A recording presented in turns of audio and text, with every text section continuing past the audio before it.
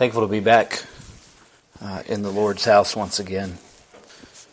It's already been said, but I just want to say again thank you for your hospitality and the good food. And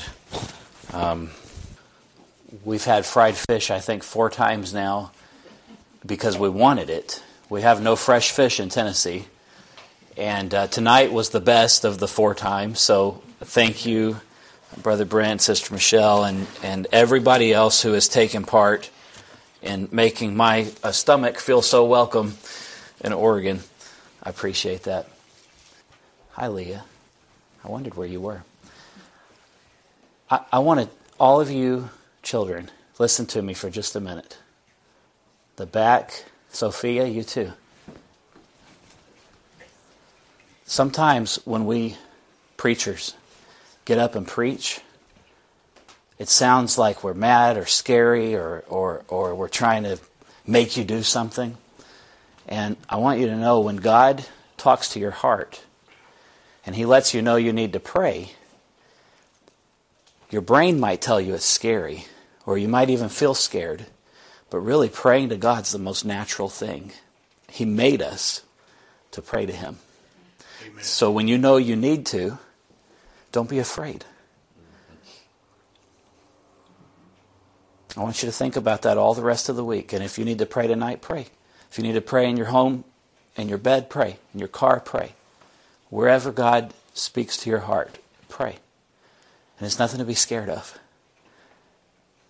Sometimes people think, and this is addressed to all of us, I hear this phrase, hell, fire, and brimstone preacher. I'm not really sure what that means. I've never seen brimstone or hellfire. We get these ideas that certain modes of delivery or certain mechanisms will scare people into heaven.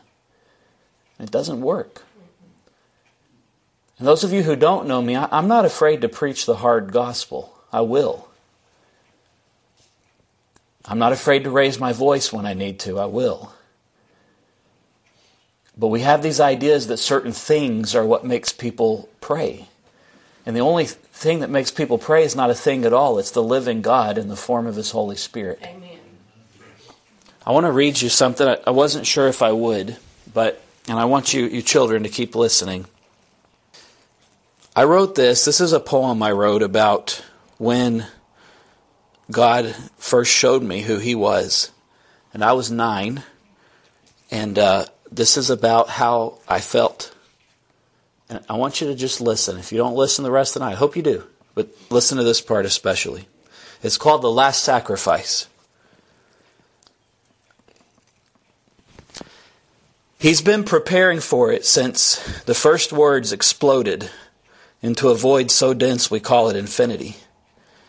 Words that sound like, let there be light.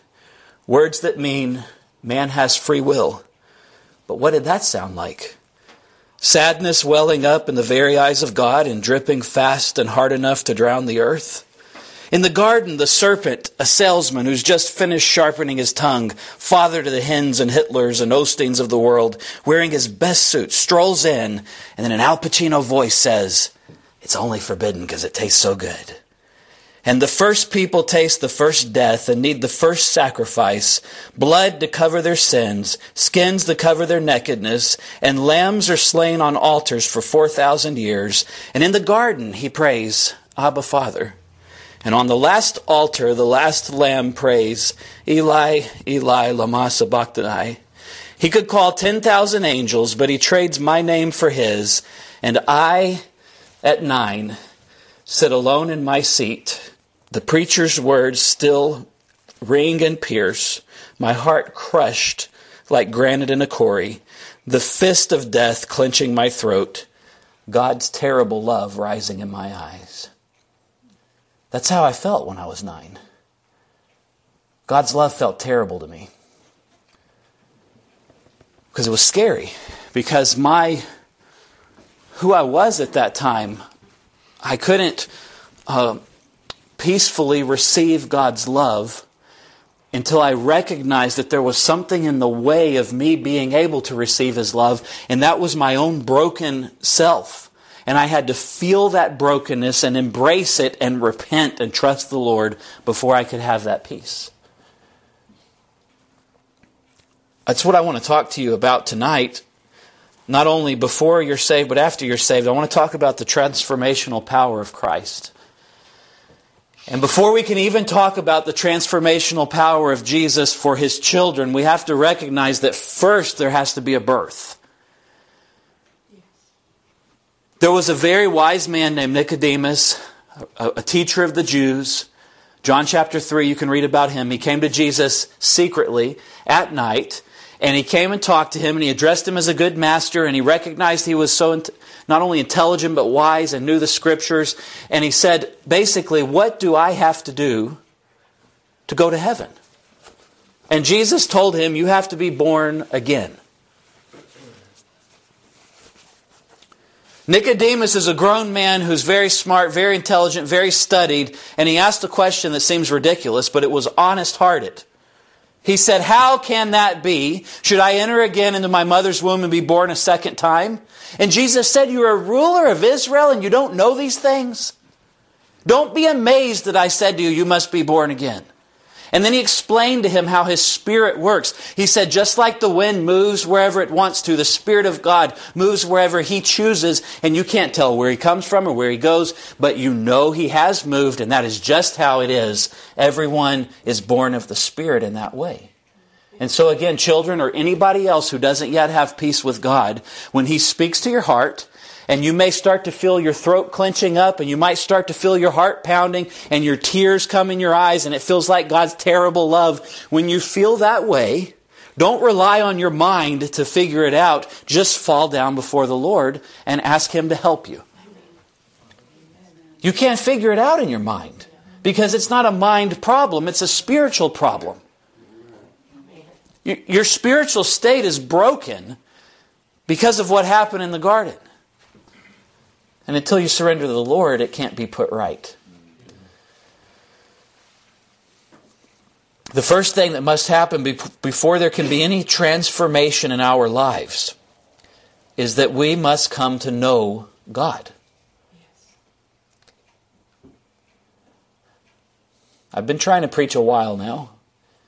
I've talked to a lot of people about the Lord and listened to a lot of people talk about their version of God. And it amazes me how few Christians identify a spiritual birth. Yes.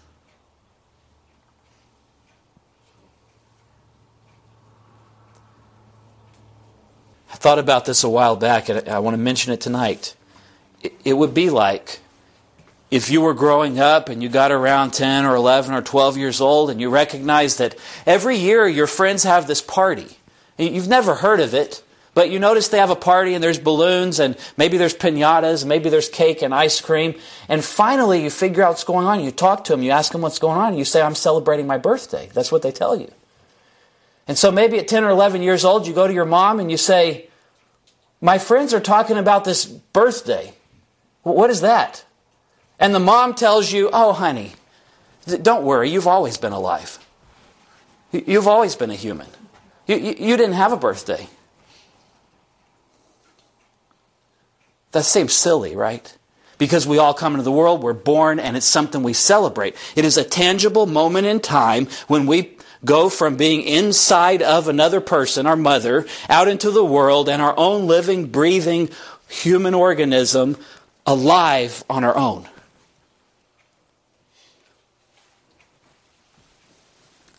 And there's that moment when a child is born, when they take their very first breath on their own. Jesus tells Nicodemus in ways that he understands, and he's thinking about the natural birth. And Jesus says, when translation says you must be born again, the Greek word anathen means from above. You must be born from above. Now, I'm not trying to be mean to you. I'm not picking on your testimony if you don't talk. But listen, the very foundation of everything that Scripture teaches about coming to know God is that it starts with a spiritual birth. Just like a child who never actually was born out of his mother's womb, he's never going to have a birthday. Because he's still in that state of never having taken his own breath as a living human in this life. And until God lets you know you're separated from Him and you surrender to Him, and something happens inside of you that I can't tell you about and nobody else can tell you about because it's personal, it's internal, it's subjective to you. We can watch what it looks like happened, but on the inside it happens to you and only you really know. You know whether you have had a spiritual birth with God or not.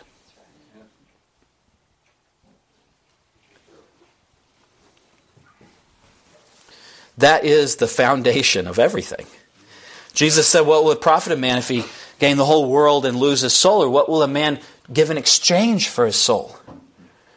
My heart breaks over all of my friends that for whatever reason I've been surrounded since high school with these very nice, good, religious people who do all kinds of wonderful things. And many of them, I'm not judging the condition of their soul. I'm speaking what the Scriptures teach is true and comparing it to what they tell me. Many of them have no concept of a birth experience with God. And they'll even tell me, well, I've just been a Christian all my life. The gospel call is a call to active repentance. And you can't do that until you recognize what you're repenting for. That's right. You have to be old enough. Now, there's not a certain age, but there's an age when you realize that you're separated from God and you're a sinner, and the only thing you can do is ask Him to help you.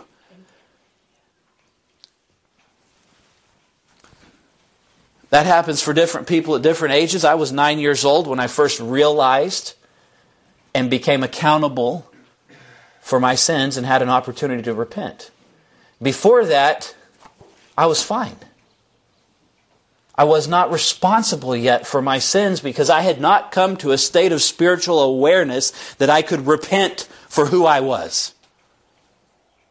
The very foundational doctrine of the whole New Testament and really all of Scripture is that God has made a way for mankind, women, children, all of us, individually, to have a spiritual birth with Him where we become new creatures. Yes. That's right. You're not the same after that. That's right. Yeah, that's right. I love hearing people's testimonies because they talk about the different person they were before and after. And for me, I'll just tell you a little bit of mine. I was 9 when the first time the Lord let me know I was separated from Him, and it felt like that terrible love of God that was so scary. And immediately one person from the church came over to me. They felt impressed by the Lord too. I have no doubt of that. And they said, Josh, do you need to pray? And I lied and said no. Because I was scared. And for the next 5 years, I was in this cartwheels in my mind. Overanalyzing everything. Thinking about what was going on. Trying to figure it out. Honestly, trying to make deals with God. Trying to con Him sometimes. The day the Lord saved me, it happened so differently than I expected. But there were a couple of characteristics that I think are present in every person's conversion. I had no doubt that I was completely undeserving of God's mercy. I had brokenness. And there came a point, whatever words I said up until that point, there came a point where my heart basically threw up its hands and said, Lord, you have to do this. You have to help me. I surrender. I said a lot of other things, but there came a point when I gave up and stopped trying to make it happen. Yes. God has commanded you to repent. That is something you have to do. You can't just passively sit in your seat and in your heart and repent. You may not have to come to an altar. You might not have to bow where you are, but your heart is going to actively seek the Lord. Yes. That's what repentance is. But there comes a time, even in repentance, when you go as far as you can. And God's grace takes over, and His mercy you experience, and you say, Lord, you have to help me. That's the beginning of life. Amen. And when I was 14, the Lord saved me. I happened to be on my face in a puddle of tears and snot. I was broken. And this little boy who was too proud to pray in front of people. You know, I used to actually think in my mind, I don't want those people to see me crying. I cry all the time now. It doesn't bother me anymore. Usually when I'm happy. I don't cry very much when I'm sad. Sometimes when I'm burdened. But all of my preconceptions about how it would happen and what God could do for me, they were all out the window, and all I cared about was I have got to get this burden off of me. I've got to do something about this brokenness, and I went toward the only one who could help me, Jesus, and found myself just on my face, flat on my belly, in front of who knows who. I didn't care anymore. That's right. At one point, I remember this woman coming by. I'd been praying a long time, and I guess I ran out of things to say and was just sitting there for a minute. And I remember her coming by and patting me on the back and saying, "Oh, honey, you were so nice and polite. I had no idea you were lost." Hey, manners don't impress God. Children, you can have all the good manners you want. You can say please and thank you and be kind and open doors and watch out for your little brother or sister. That doesn't make you a good person. It makes you a well-trained little human, but not good in the sight of God. And you may trick the people around you. I did. I had the game down. I would hold the songbook up, I would sing, I would act like I was okay. And some people really bought it. But God didn't. He kept knocking on my heart. He kept pounding on my heart. That burden got heavier and heavier. It got harder and harder to breathe. Until finally, it was too heavy for me to carry. I just fell down before the Lord. When God saved me, I had a little girlfriend. I don't know why I had a girlfriend at 14, but I did. And I thought I loved her. And I remember one of the first things I thought when God saved me was, I didn't even know what love was. I mean, what He put inside me when He saved me, it wasn't dramatic. It was calm and peaceful. But it was so much more real than anything I had ever felt. That I realized all these things I thought were love weren't. And I want you to know, as the start of this message, that is the beginning of God being able to transform your life into the kind of life that can live in this broken, sad, heavy, messed up world and actually be happy. I mean, when I step back, if I watch the news, I don't even have a TV. But if I were to watch the news, it's so depressing. And if I step back, I work in an industry that's kind of like, well, everybody's broken. All my customers are broken. And that can get too heavy too, and it can make you cynical. And if I were to step back and just look at all the brokenness and the problems around me, my mind would conclude, I don't see how anybody can be happy in this world. I mean, honestly. But then God makes a way for us to actually be happy in this life. Joyful. And to love living here. Do you know, as much as I want to see Jesus and see what heaven is like, I am not in a hurry to go there. I have no desire to leave this life. I really don't. I hear older people in their 80s or 90s sometimes talk about wanting to die and go be with the Lord. I can't even relate to that. Because God has transformed my life and continues to transform my life in such a way on this earth that I actually like living here. Yes. And I'm not in a hurry to leave. Oh, there's hard times, don't get me wrong. There's times of brokenness and heaviness and despair and times that I'm at the absolute end of myself. But you know what? Those times, just like when God saved me, I go to Him, I throw myself on Him, I say, Lord, you have to help me. And He renews inside of me. He transforms me some more. Amen. That's what I'm going to try to talk to you about tonight. Romans 12.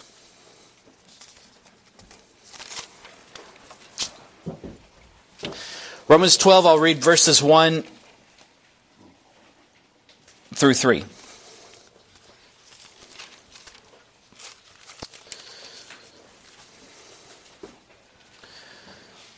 I always like to give a little bit of context. Paul begins this 12th chapter, and he is thinking back on these other 11 chapters that he's written. And he's basically saying, in light of everything I've just explained to you about the doctrines of Christ, in light of God's salvation, in light of His judgment, in light of the opportunity for you to repent, in light of His forgiveness, in light of the mercy that we find in Jesus, in light of all of this, Paul says, I beseech you, therefore, brethren, by the mercies of God, that you present your bodies a living sacrifice, holy, acceptable unto God, which is your reasonable service, and be not conformed to this world, but be transformed by the renewing of your mind, that you may prove what is that good and acceptable and perfect will of God. For I say, through the grace given unto me, to every man that is among you, not to think of himself more highly than he ought to think, but to think soberly, according as God has dealt to every man the measure of faith. And he goes on and talks about the different members of the body and how different people have different jobs. And I want to take just a moment as an encouragement to this congregation and tell you each one of you has a purpose and a place in this church. And even you visitors, you have a place in this service tonight. Your place might be to listen and ponder and think on the things. It might be if you need to repent. It might be that. It might be to pray. It might be to talk to somebody if God puts that in your heart. And as a church functions as a living, breathing organism, as a body, with Jesus Christ as the head, every member is different. You know what? None of you need to try to be like Brother Jason. You ladies don't have to be Sister Sandra. If you're not really a great cook, you don't have to be like Sister Vicky or Sister Michelle. I mean, there are different jobs for different people who are good at things. God has gifted you in a certain way to exercise your talents, your abilities for Him. That's right.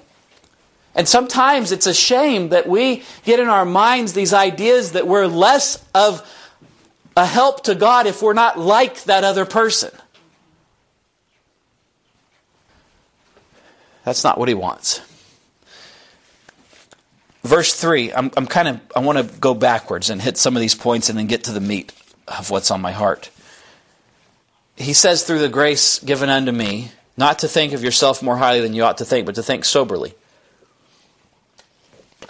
Do you know, there's this, I don't understand it, there's this strange doctrine in religion, especially among missionary Baptists, that God actually wants you to be stupid and poor.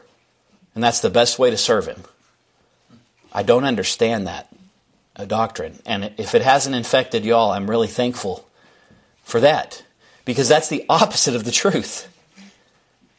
Here, Paul is explaining how we should relate in our own estimation of ourselves. Don't think of yourself more highly than you ought to think. You know what that tells me? There should be a certain amount of self-awareness that you have. You should recognize what you're good at. I recognize I'm only about 5'9" and I'm not that big and strong. I recognize that. I recognize the limitations of my health due to different things I've been through. I have to recognize that. I also recognize I'm a pretty good speaker. I don't have to stand up here and have some kind of false modesty and pretend that I can't talk to people or that I have stage fright. I don't. That is not thinking of yourself more highly than you ought to think. But you know what I also recognize? It doesn't matter how comfortable I am in front of people until God comes and empowers my words with His Spirit. It's not preaching.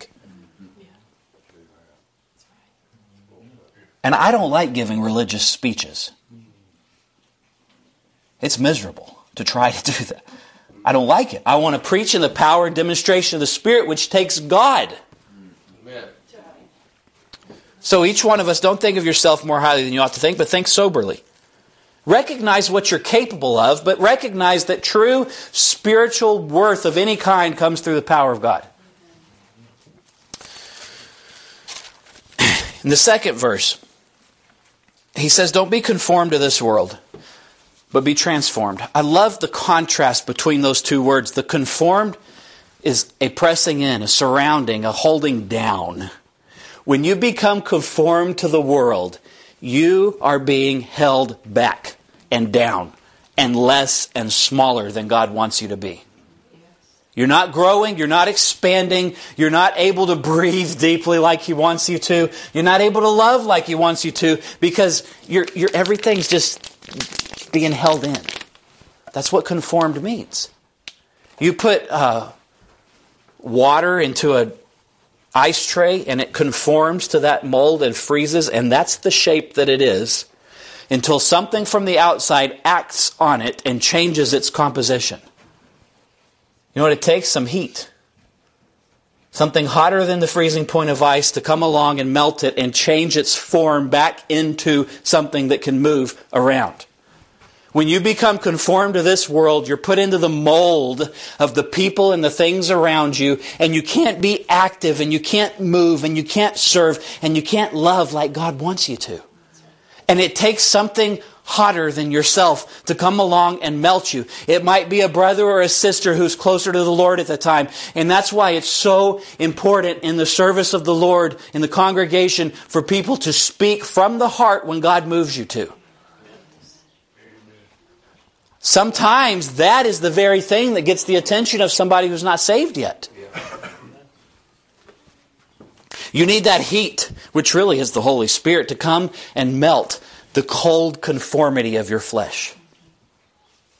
And when He does, He gets you back into a pliable, we might say liquid form that God can mold into something that He can use. And instead of being conformed to the shape and mold and fashion of this world, you can be transformed. Conformed is like this, pushing in, holding down, pressing. Transformed, oh man, it's... If you're listening to this recording or you can't see my hands, it's just growing. It's you get out of the mold. That's what being transformed is about. And Paul explains that this comes as a result of offering our bodies to God as a living sacrifice, which are holy and acceptable to Him, which is our reasonable service. That is a seeming contradiction. A sacrifice, by necessity, dies. That's the whole point. And yet, Paul is telling us that the whole purpose of the Christian life is to offer our bodies to God as a living sacrifice. How can we do that when a sacrifice dies?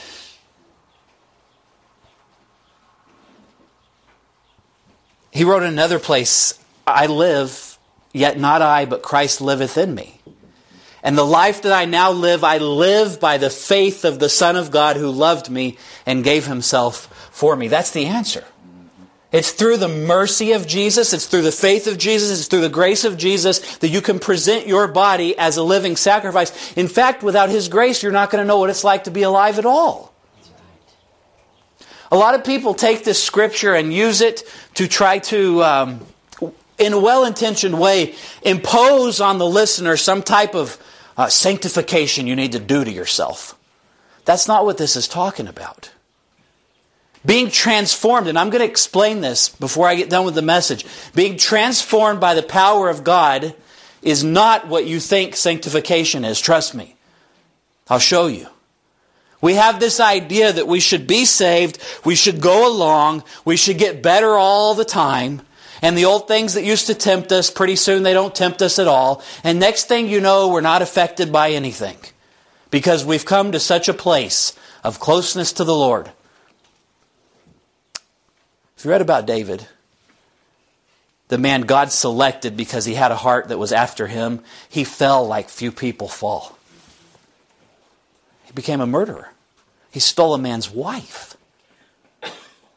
That's where he ended up after being so close to the Lord and writing all those Psalms. What is the point? Any of us at any time can fall. We should always beware. Sanctification doesn't prevent you from sinning. That's right.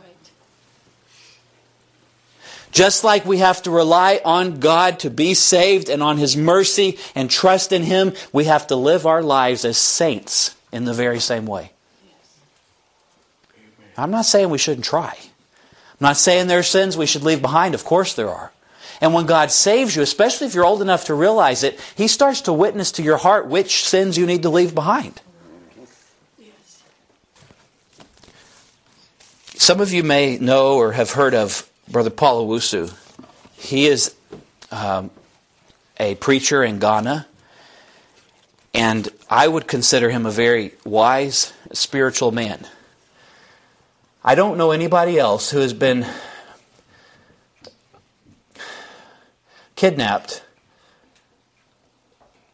by witches, held captive, and he understood enough of the language they were speaking that he heard them talking about cutting off his head and using it in one of their potions.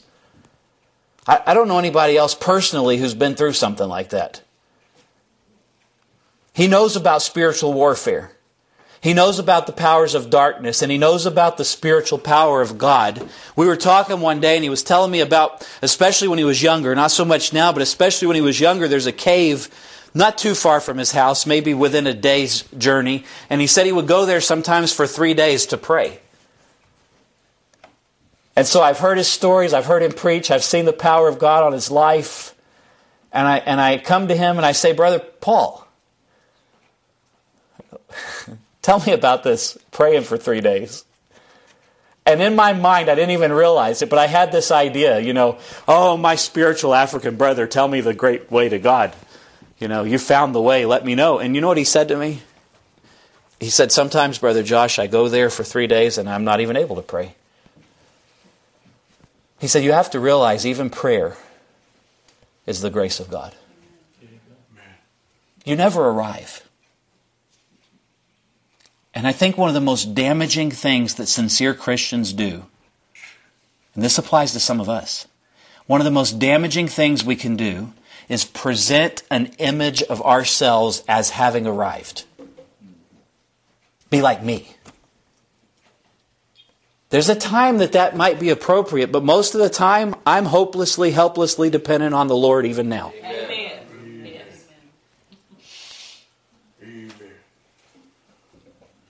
The more you grow in the more you grow in the Lord, the more you realize how much you need Him. Yes. Yes. When I was a younger Christian, I frequently prayed things like this: God, help me be a light. Help me be a witness. Show me what you want me to do. Those were sincere prayers. They weren't wrong. But a few years down the road, you know what I find myself praying? God, you have to help me. The end. Like not even a request, but a statement of truth. You have to help me. I can't do this without you. I'm less concerned about my image than I was when I was younger. I'm less concerned what any of you think, because you know what I realize? My reputation is not going to save anybody. What you think of me is not going to save you. The only one who can save you is Jesus. Amen. And if it takes me being abased so He can be exalted, my flesh still doesn't like it. But I'm okay with it. So it's by the mercies of God that we present our bodies a living sacrifice, holy and acceptable unto God, which is our reasonable service. And He says, be not conformed to this world. I've talked about that already. But be transformed by the renewing of your mind, that you may prove what is that good and acceptable and perfect will of God. Who are you proving it to?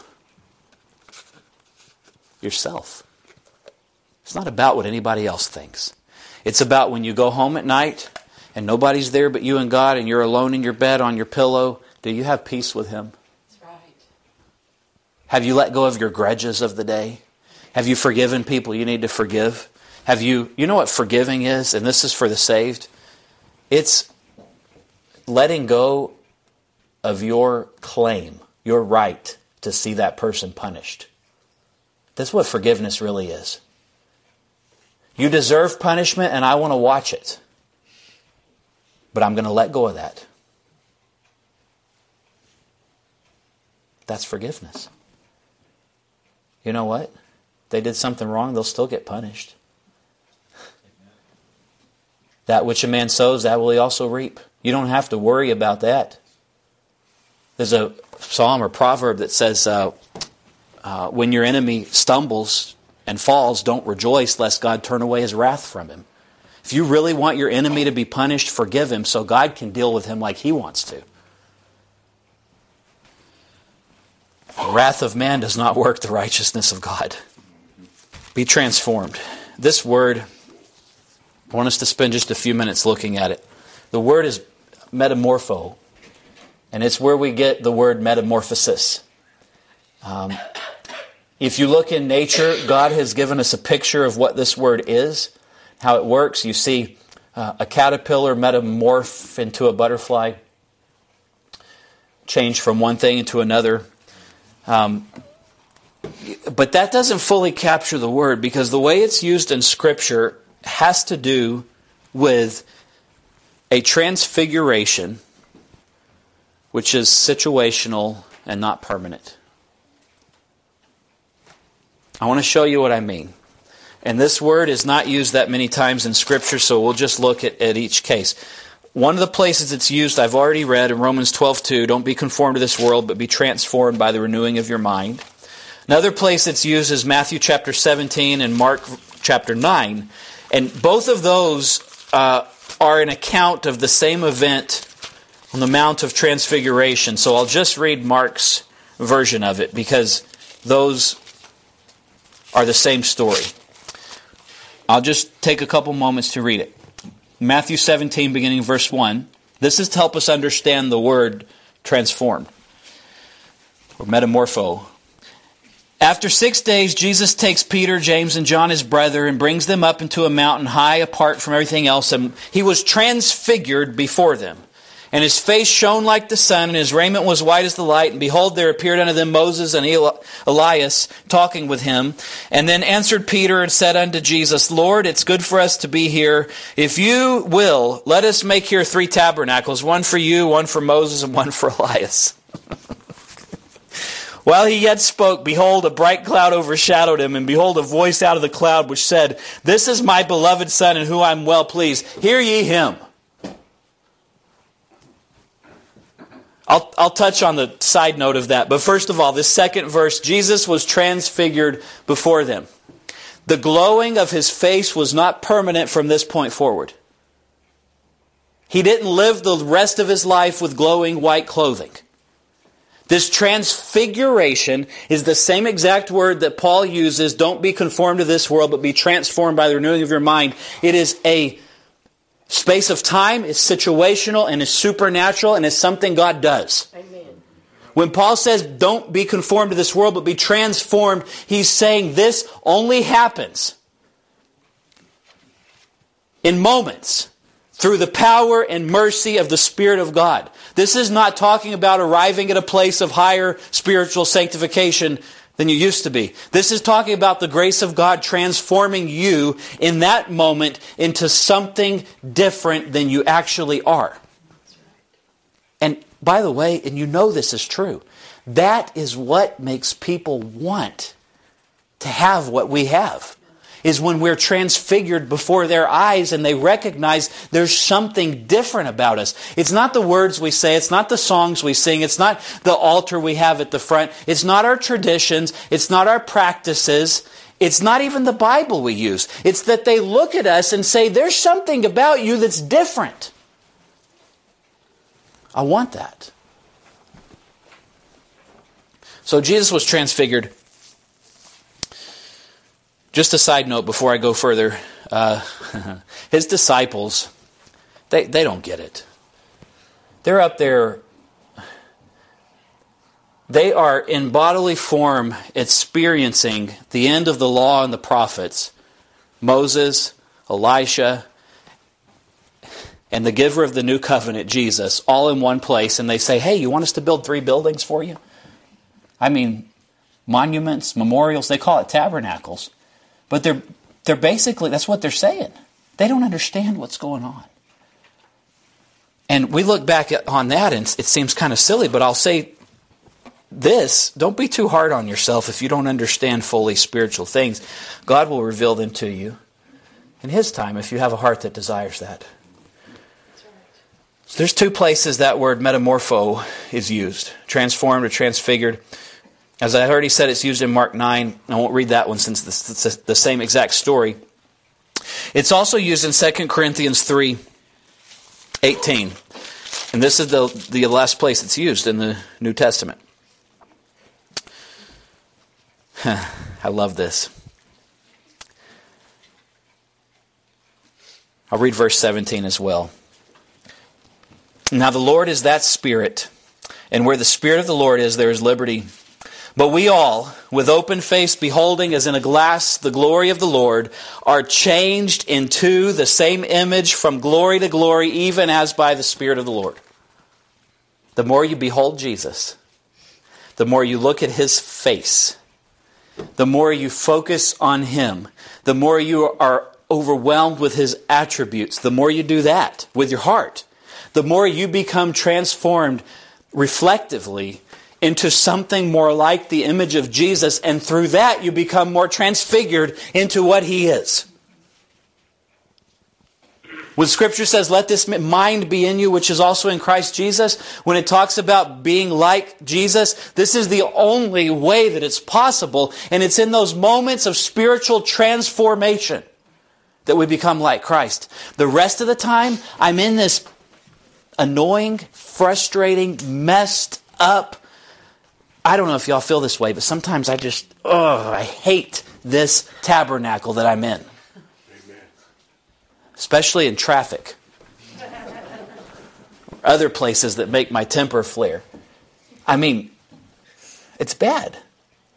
It's really bad. I'm not trying to be funny. I have to repent about the thoughts I think towards people and the things I want to do to them sometimes. It's not okay. This body we're in is never getting any better. You understand that? I think that's where religion misses the point. No matter how close I get to God, this body is not being sanctified. This body is made out of the dirt and it's going to go back to the dirt. This body is going to be destroyed, and when God comes back and melts this place with fire, all the elements that compose this flesh are going to be melted. Peter says, seeing then these things are going to happen, what manner of people should we be? I'll tell you what manner of people I want to be, person I want to be, and what I want you to be. I want to be the kind of person who's transformed by the renewing of my mind through looking at Jesus. You know what that means? I'll still be human. That means if you actually know me, there's still things about me you're not going to like. If you think I'm wonderful, you just don't know me that well. We all have things. We all have things about us that aren't okay.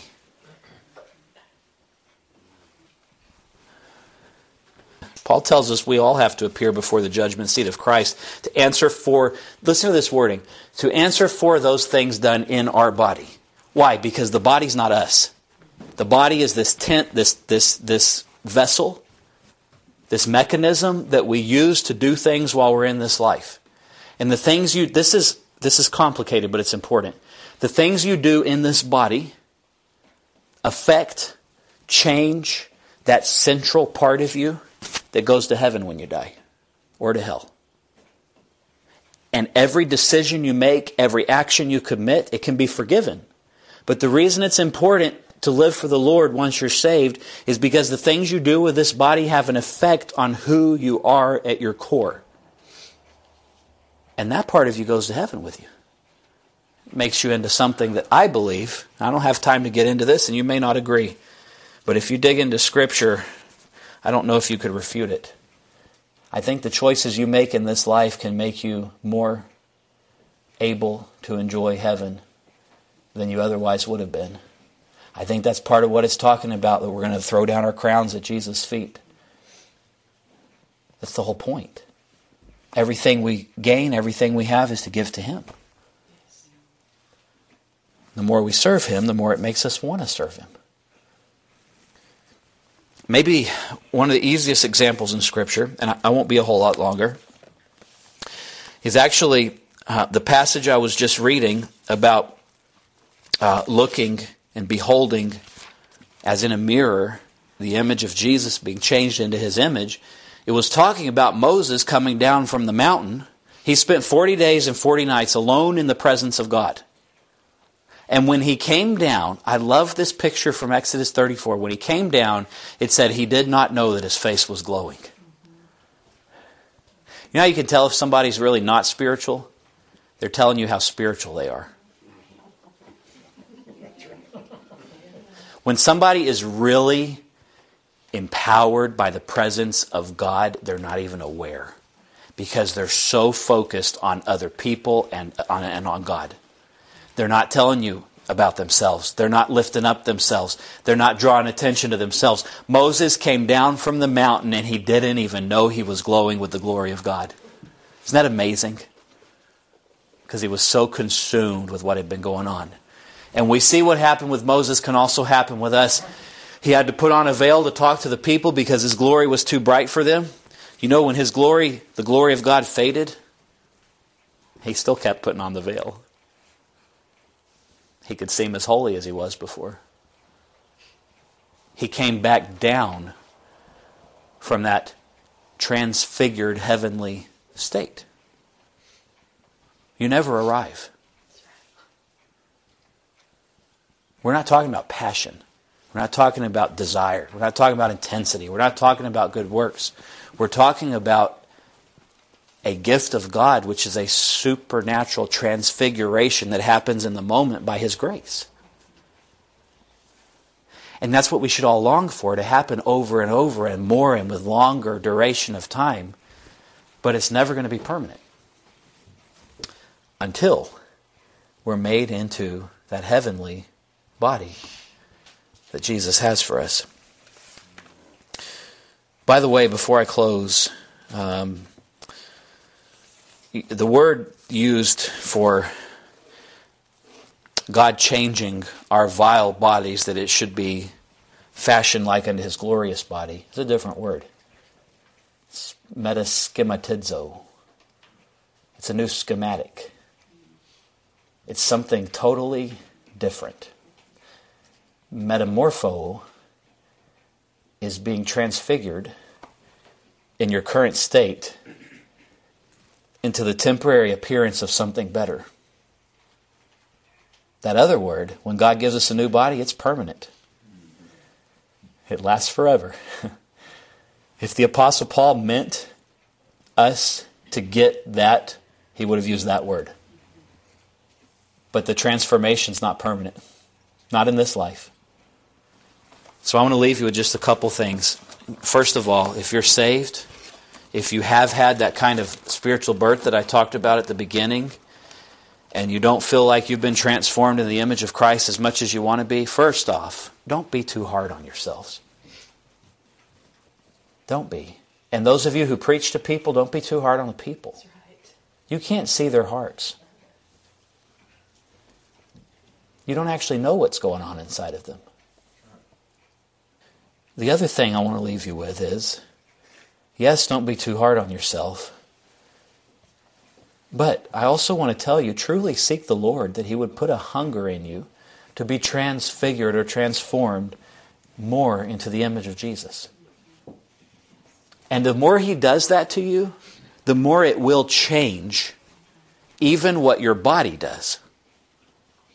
I told y'all just casually I don't have a TV. That's intentional. I don't like it anymore. And that's not because I'm trying to be holier. It's probably because I'm less holy than y'all. It's too much of a distraction for me. When I do have one, I watch it for like 18 hours to veg out, and the world's too hard. It's not because I'm better. It's probably because I'm not. But that is part of the result of wanting to have God's presence. When we get transfigured or transformed in those moments by His glory, it's like that song says, turn your eyes upon Jesus, look full in His wonderful face, and the things of earth will go strangely dim in the light of His glory and grace. That's how it is. The brightness of the glory of God, the resplendent glory that those apostles saw of Jesus being transfigured before their eyes is so much brighter than anything in this world. And the more we look at Jesus, we can have glimpses of that transfiguration in our own spirits. And when we do, everything else pales in comparison. It does. I pray this message is a help, an encouragement. I pray that for those who might not know the Lord yet, I hope it's also an encouragement and an instruction. And I really meant what I said at the beginning. Don't be afraid to pray. What do you have to lose other than your pride, which is bad anyway? Nothing good comes from pride. Seek the Lord while He may be found. Call upon Him while He's near. That's for people who don't know the Lord yet and for people who do. We don't stop praying just because we find God. That's still how we know Him. That's my message tonight.